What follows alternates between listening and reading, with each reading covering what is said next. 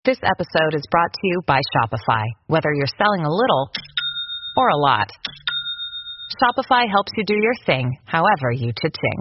From the launch your online shop stage, all the way to the we just hit 1 million orders stage.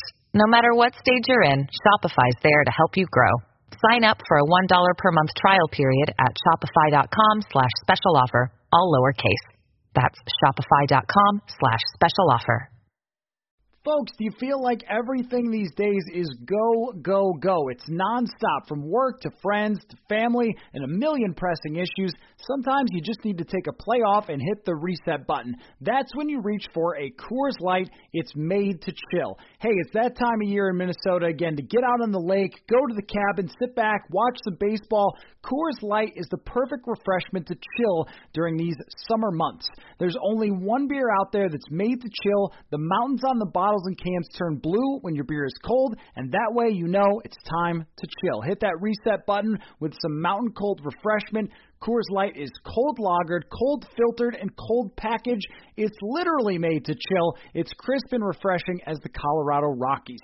Coors Light is the one you should choose when you need to unwind, when you want to hit the reset button. Reach for the beer that is made to chill. Get Coors Light in the new look delivered straight to your door with Drizzly or Instacart. Coors Brewing Company, Golden, Colorado, and as always, celebrate. This is Greg Olson, inviting you to check out my new Blue Wire podcast, TE1, where I interview tight ends throughout the history of the NFL who have helped revolutionize the position.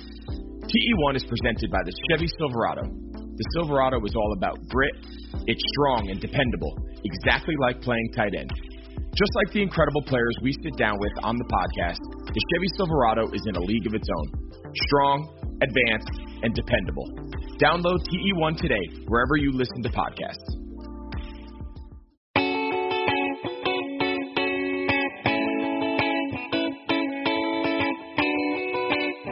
Welcome to another episode of Purple Insider. Matthew Collar here, along with Mike Renner from Pro Football Focus. The 2-for-1 podcast is terrific with Mike and Austin Gale, and also his work outstanding at PFF.com. And you can look now at insane levels of college football coverage at Pro Football Focus. What's up, Mike?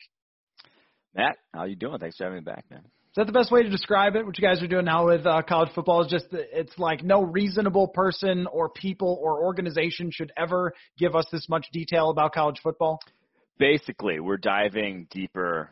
That's just the goal, I think, on NFL as well, is just we're going to hit every single angle as deep as possible.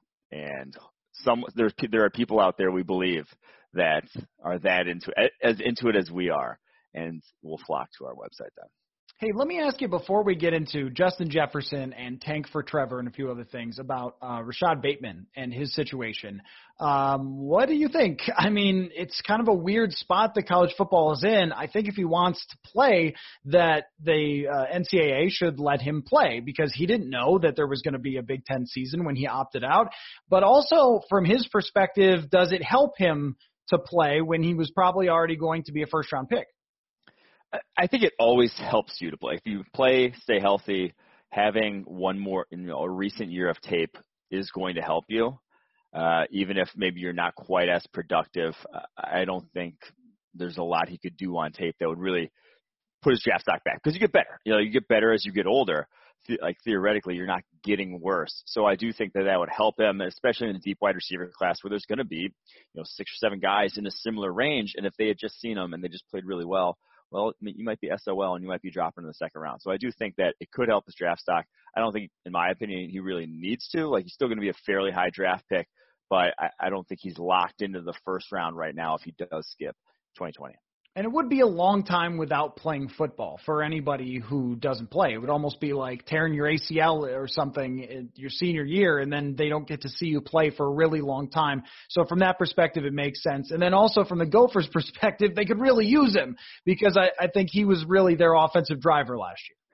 Yeah, and I don't care where you're training this fall. You're probably not training against, everyone's playing football that's good at football. That's good at cornerback. So what can you be working on in terms of beating guys? Like all you can do is basically lift weights, run routes on your own. You're not getting that real reps in practice, in games against real competition, figuring out the nuances of the position that you just can't do, on a whiteboard or I guess on a practice field alone by yourself. Yeah, that's a good point. Let me just, since we're on the Gopher subject, Antoine Winfield Jr., good, eh? Just good so at football. I think that already we have a lot of Minnesota Vikings fans who are looking at this going, come on, we watched every game. He was right in your backyard. Even the Vikings played a couple of years at the stadium where he dominated. He might have been, of all the players that were easy to predict that he would step in and be good right away, he was one of them at the draft where I think everyone saw this coming. Yeah, I think everyone knew how good he was. I do wonder, medical rechecks, if there were a good number of teams that were just like, no, I don't want to touch multiple ACL injuries because, one more and the guy might never play a snap for us. So I do think that played a big role in where he did end up falling. But yes, I think a lot of people are not surprised by how he's looked so far. Let's talk about two things that are vital to what I'm going to obnoxiously be calling for a long time, the 2021 tunnel for the Vikings, because we go down into the tunnel and that's the only thing we can talk about is just 2021 and not 2020 because things are going super bad. Tank, yeah, did you have a reaction to the 2021 tunnel? Yeah, that makes sense. It's how it goes. Yeah. I think, you are always this way with everything, yes. Looking forward to the next year and so forth. And I also think that fans would love to dig down and then come back up in 2021 instead of watching the rest of this year. But let's talk about Tank for Trevor. I mean, I see it now. Every Vikings tweets from their official account, if you open it up, there's about 50 Photoshops of Trevor Lawrence as a Minnesota Viking. So I want you to first just tell me about Trevor Lawrence. I think he looks good at football from the times I've seen him, but is he what I think Vikings fans have in their minds that he is? Yes, I 100% would say yes. I mean, he's the best prospect. To me, he's probably the best prospect since some guys I've never seen before. He's the best prospect I've seen at the quarterback position in my years of doing this. I think he's better than Andrew Luck. I think he has a bigger arm than Andrew Luck. I just think the things he does are very translatable to the NFL in terms of throwing with timing, being able to get through multiple reads, being able to scan the whole field, and being able to read blitzes, recognize blitzes and get the ball out of his hands. And then he just has an absolute cannon, probably underratedly can run pretty fast. Like, you can actually add on to your rushing offense. You saw that against Ohio State last year where he was running away from Ohio State linebackers. He's probably going to run in like the 4.6 range. So there's a lot you can do with them. And when you get a guy like that in the NFL, that is a decade of prosperity if you can hold on to that guy. Like, he is that level of good. So there's a lot of reasons to tank for Trevor.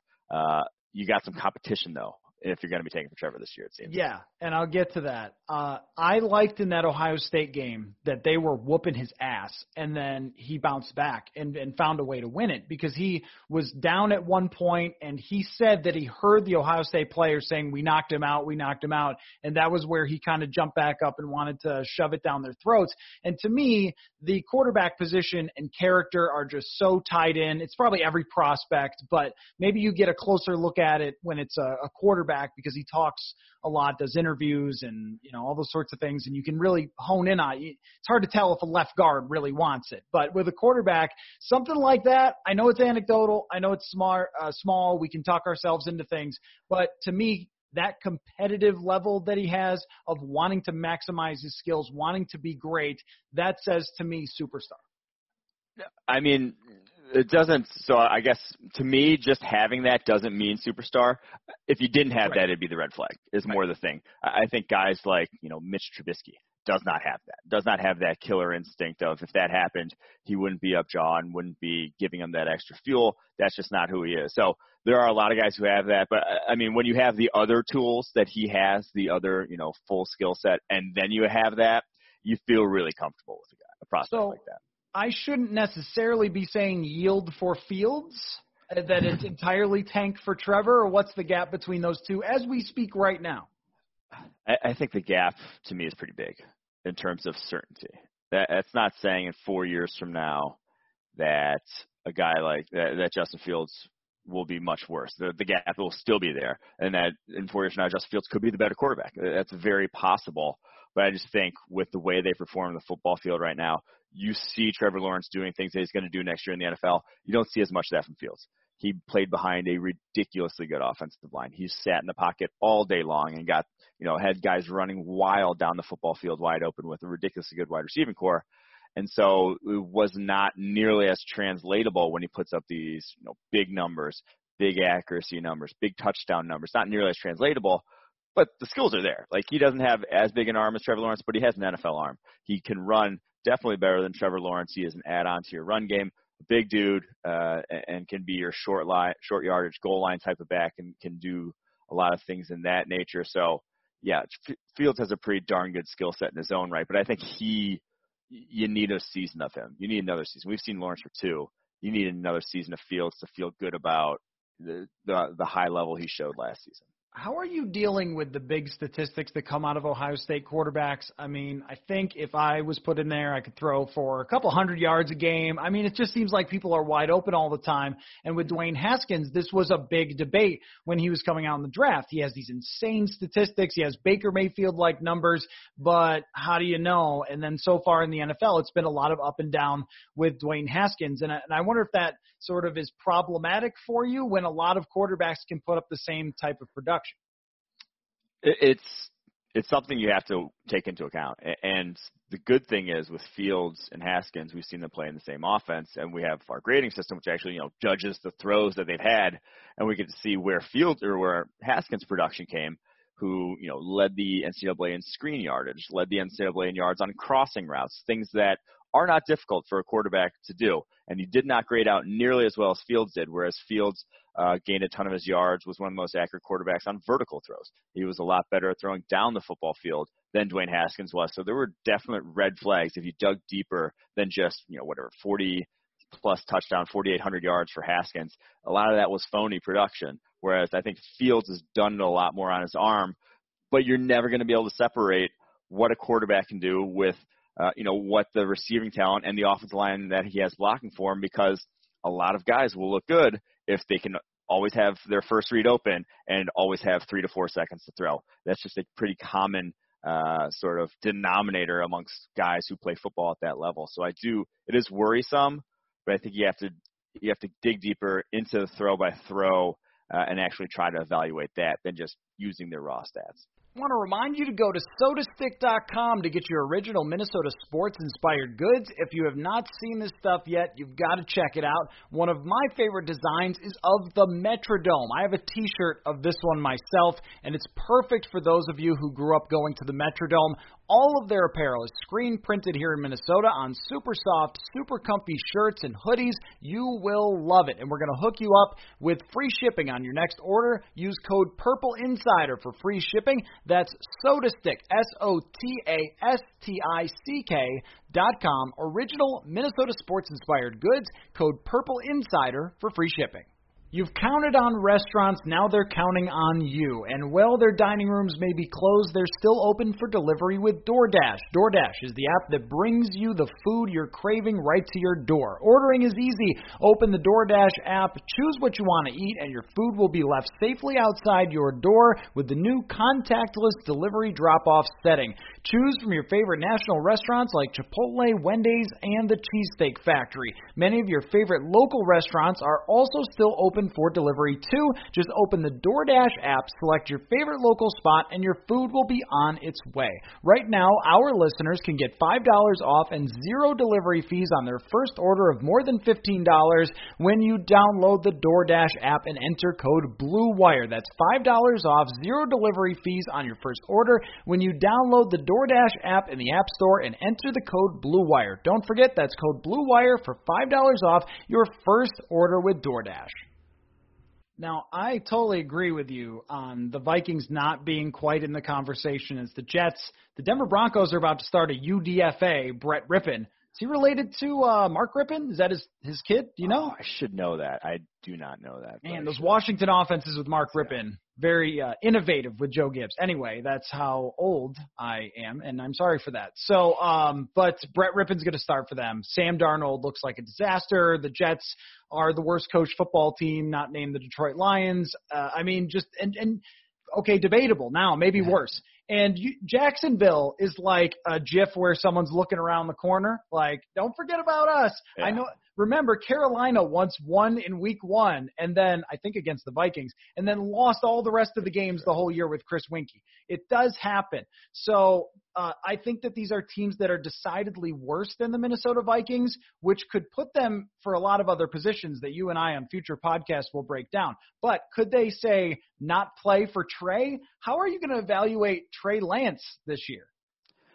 That's a tough one, and he plays this weekend, and it's an absurd turn of events to where North Dakota State scheduled one game all year after they canceled their whatever season. They play Central Arkansas, and so honestly, what he does this weekend is really not going to sway me too much because we did have a full season of him as a redshirt freshman, and he's going to come out because he's going to be a top 10 pick because he's in the similar vein to the guys we just talked about in that he has a monster arm. He probably is going to run the 4.5s. He's 225 pounds. He didn't throw a single pick all last season, which is going to get repeated 1,000 times between now and the draft. Unless he throws 4 against Central Arkansas. Exactly, yeah. Then that's all you're going to hear also.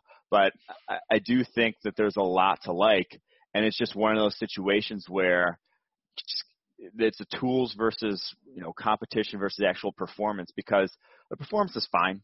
He wasn't lighting it up by any means. They weren't asking him to light it up. He passed the ball. He dropped back pass 18 times a game. They were a run-heavy offense. He was, he ran for over 1,000 yards in that offense. He was a runner first. And so it's a weird sort of dichotomy, and you're not playing good competition. You're never going to see him against good competition. They were supposed to play Oregon this year. That game got canceled. So you're never going to see it, but you didn't see a lot of Carson Wentz gets good competition. Now, that's not a good, maybe at this point in his career, a good comparison that you might be favorable for him. But I do think that there is something to be said for he has all the tools to succeed. And when you have a big arm like that, and when you have proven, and that you can run and be a value add in the run game, it just makes your life a lot easier. You don't have to be perfect. You don't have to be, like Drew Brees does right now and not miss a single read all game long to win. So I do think that he will end up going top 10, and it's just going to be one of those evaluations where it depends on the guy and depends on the situation, depends on how creatively they're going to use them, because it's all there, but it's going to be such a big leap that he has to put in the work and has to get himself there. So that one, like I said, I don't think it matters what he does this Sunday or Saturday. And I'm not convinced the Vikings would go quarterback unless it's number 1 overall, and then you just absolutely cannot pass up on Trevor Lawrence. We've seen other teams, including the Detroit Lions, feel like, well, we're set with Matt Stafford. Or even Washington not drafting Tua. Maybe it's a different situation with Lawrence, but if you don't draft number 1, then they might be one of those teams to trade back to somebody who's desperate for a quarterback. But, of course, that's happening in May. So let's talk about what happened last Sunday with Justin Jefferson. Now, you and I talked a number of times about Jefferson, and here's the most interesting development for him for Sunday, which I think says a little bit about him as a player. The fact that he lined up outside most of the time, after the first 2 weeks he was a slot receiver and barely saw the ball, and then all of a sudden he lines up outside, he gets the start at the X receiver and lights it up, 175 yards, played at a different speed than the Tennessee Titans. Impressive, Mike. Yeah, it makes you wonder what the hell was going on the last 3 weeks or, all of preseason to where he never even got that opportunity. Like, he was kind of pigeonholed in the slot. They're pigeonholed as their number 3 wide receiver when I think everyone with 2 eyes could see Olabisi Johnson is not a good number 2 wide receiver. He is still a limited number 2. At least give this guy a little opportunity to go for it, and they did, and he runs with it. So I was very impressed. You saw a lot of the same things you saw at LSU in terms of his ability after the catch on that long, deep over route, his ability at the catch point on the go ball where it was a little underthrown, skies over the DB and secures it.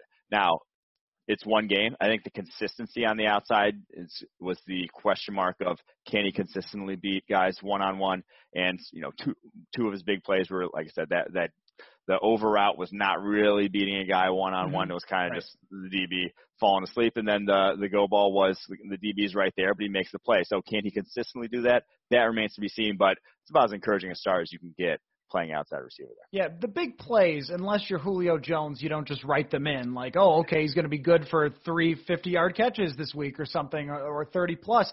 But where I was impressed is he ran a 10-yard out and beat his guy for a first down. He ran a hitch and then ran after the catch for another 15, 20 yards.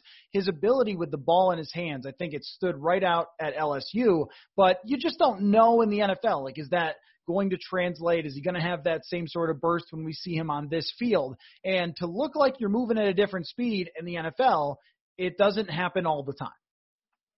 Yeah, and again, that's why, like, watching that, I'm just thinking to myself, what could he have been doing in practice? Like, if he's looking anything like that, he should have at least gotten the opportunity. Maybe he just wasn't familiar with the playbook, wasn't going to be able to run the plays. That's probably the only thing I could think of to not, give him that chance.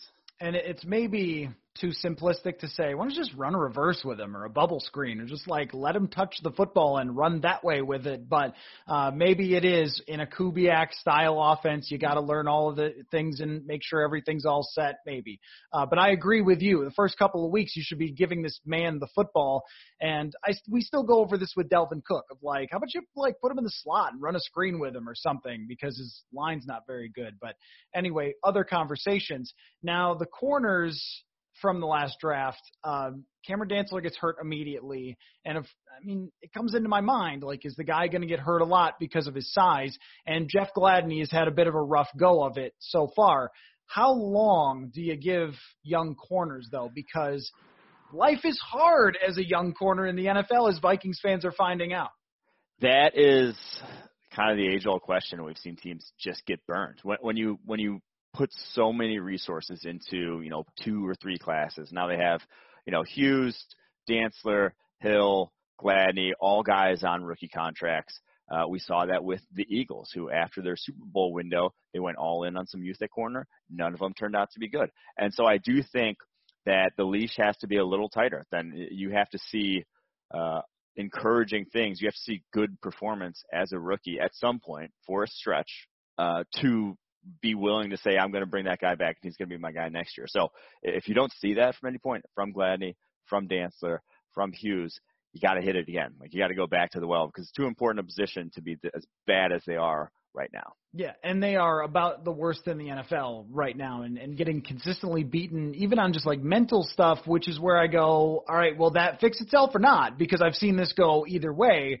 So what does the development curve look like in your mind? Because previous Vikings corners have not really gotten in games as a rookie. This is new for me, covering rookie corners actually getting to play a lot. So what does that usually look like from corners? Because I even remember I was in Buffalo when Stephon Gilmore came into the league. First 3 games, he was about the worst corner in the NFL. And then after that, the guy's a superstar.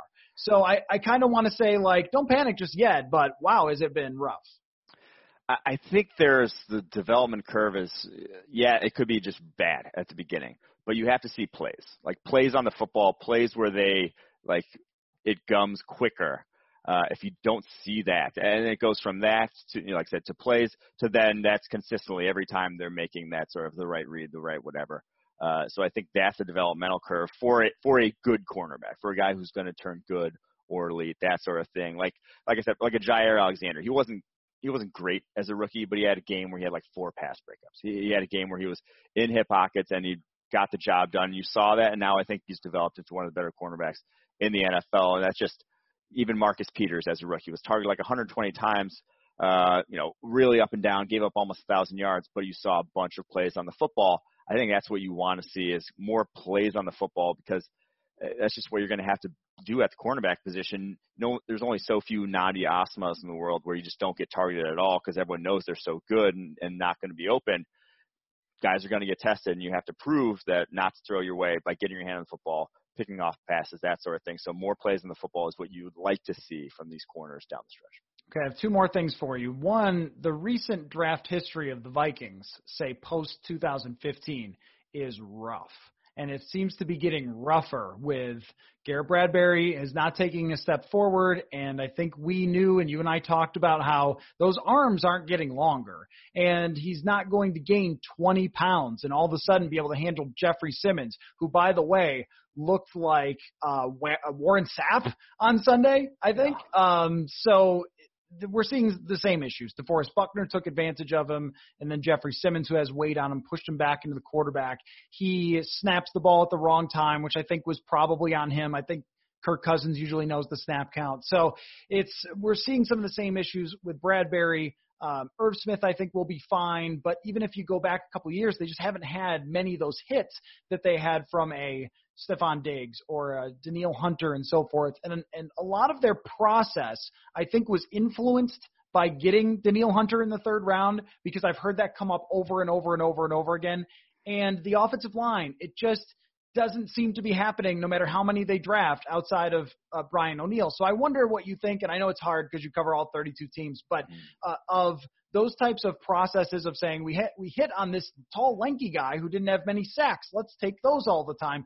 And with the offensive line building it around lighter guys like Pat Elflein and Garrett Bradbury, who haven't really worked out. Yeah, I think their biggest issue is just that you can't whiff completely in the first round. Like, you have to rely on first rounders to at least be average to above average starters. Like, that should be the baseline for a first round pick.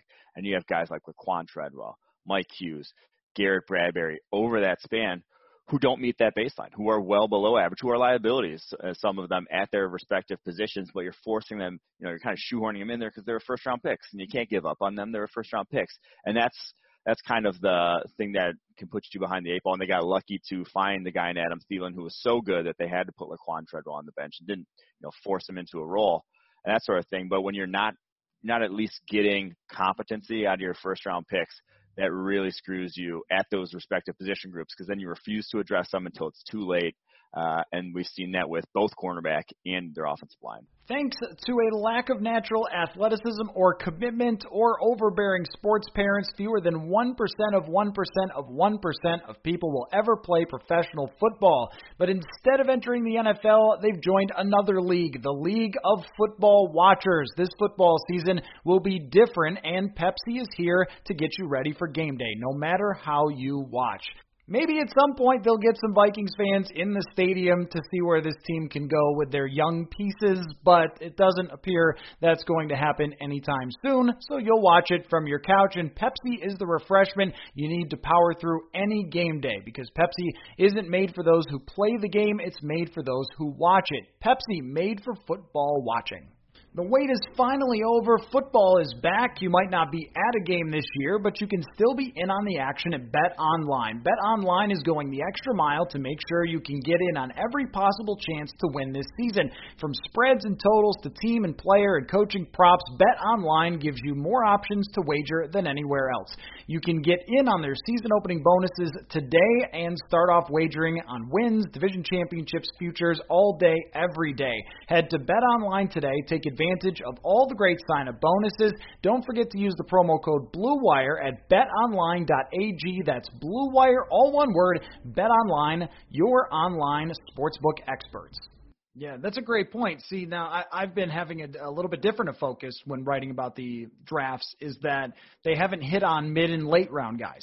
And some of that is process. When you draft Ben Gideon, the max Ben Gideon that you ever get is a number 3 linebacker who only plays 20% of the snaps. And that's a 4th round pick. Like, that's a pick that should become something. And Alexander Mattison has been a guest on the podcast. He's a terrific human being. He's a good football player, but he's a running back in the 3rd round when you have Dalvin Cook on your football team. Yeah. Like, was that something that you really needed to do there? And so I think that, sure, it's nitpicky to say, well, why'd you pick this guy, that guy, the other thing, but not hitting on anyone in the late rounds, aside from, Fadi Adenabo is really their best pick in years from the late rounds. I think that's really hurt their depth. So you go down to Danielle Hunter and you go, okay, who's next? No one. Yeah, and I guess it is across the board, and you do want, it's not just you, the baseline early rounds should be, an average starter, but then you have to get competency out of the late rounds, or guys who can plug and play and not be, complete liabilities, and they just haven't had that either. And so I do think some of that is process, like you mentioned. A backup running back in the third round is never a good use of a draft pick. I'll just say it. Like anyone who drafts a backup running back in the third round, you're throwing that pick down the drain. If you want to improve your run game, throw more resources at your offensive line. I think that might be their biggest sort of crime over that span, is not throwing more resources at their offensive line, because everyone's thin along their offensive line, and no one seems now more thin along their interior than the Minnesota Vikings.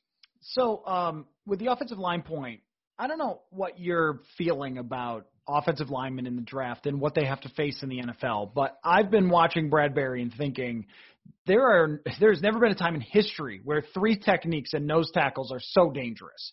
I mean, Gilbert Brown used to be the guy that just stuffed the middle, but now, like, noses and 3 techs, I mean, they're just, like, getting after the quarterback nonstop. Every week you're facing a guy like that. And I wonder about the process of looking at certain guys and saying, okay, is he going to be able to block Jadeveon Clowney when he lines up over him, or Zadarius Smith? Because there's also guys moving around to these positions too. And if you have one weakness, they'll be like, hey, defensive end guy, line up over the center and blow his ass into the backfield.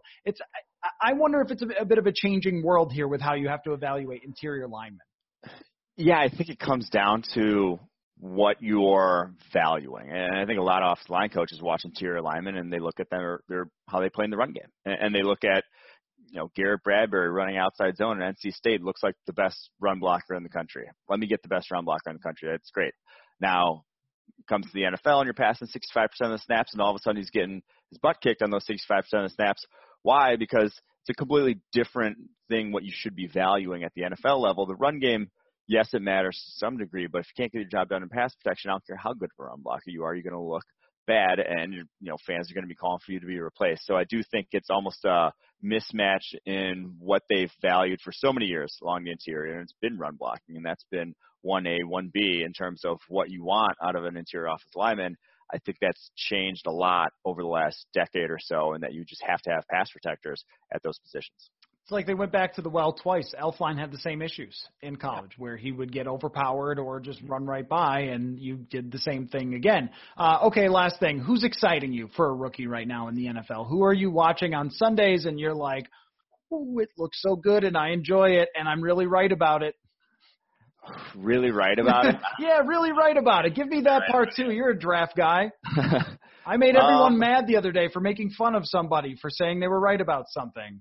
Oh yeah, I did see that. And I actually enjoyed that because take a joke. My gosh. Because like everyone, if you do draft, you're always like you never say this guy who's doing great. Oh, I had a 6th round grade on this guy doing great. No one ever says that. Oh, this guy doing great. I had a 1st round grade on him. Chase Young, I called him good. That's what he's doing great now. You nailed it. Yeah, thank you. He is good. Yeah. But actually 2 of the most exciting players, and this hurts for me to say because the Kansas City Chiefs defensive players, Tershawn Wharton's a defensive tackle who's a UDFA out of Missouri S&T.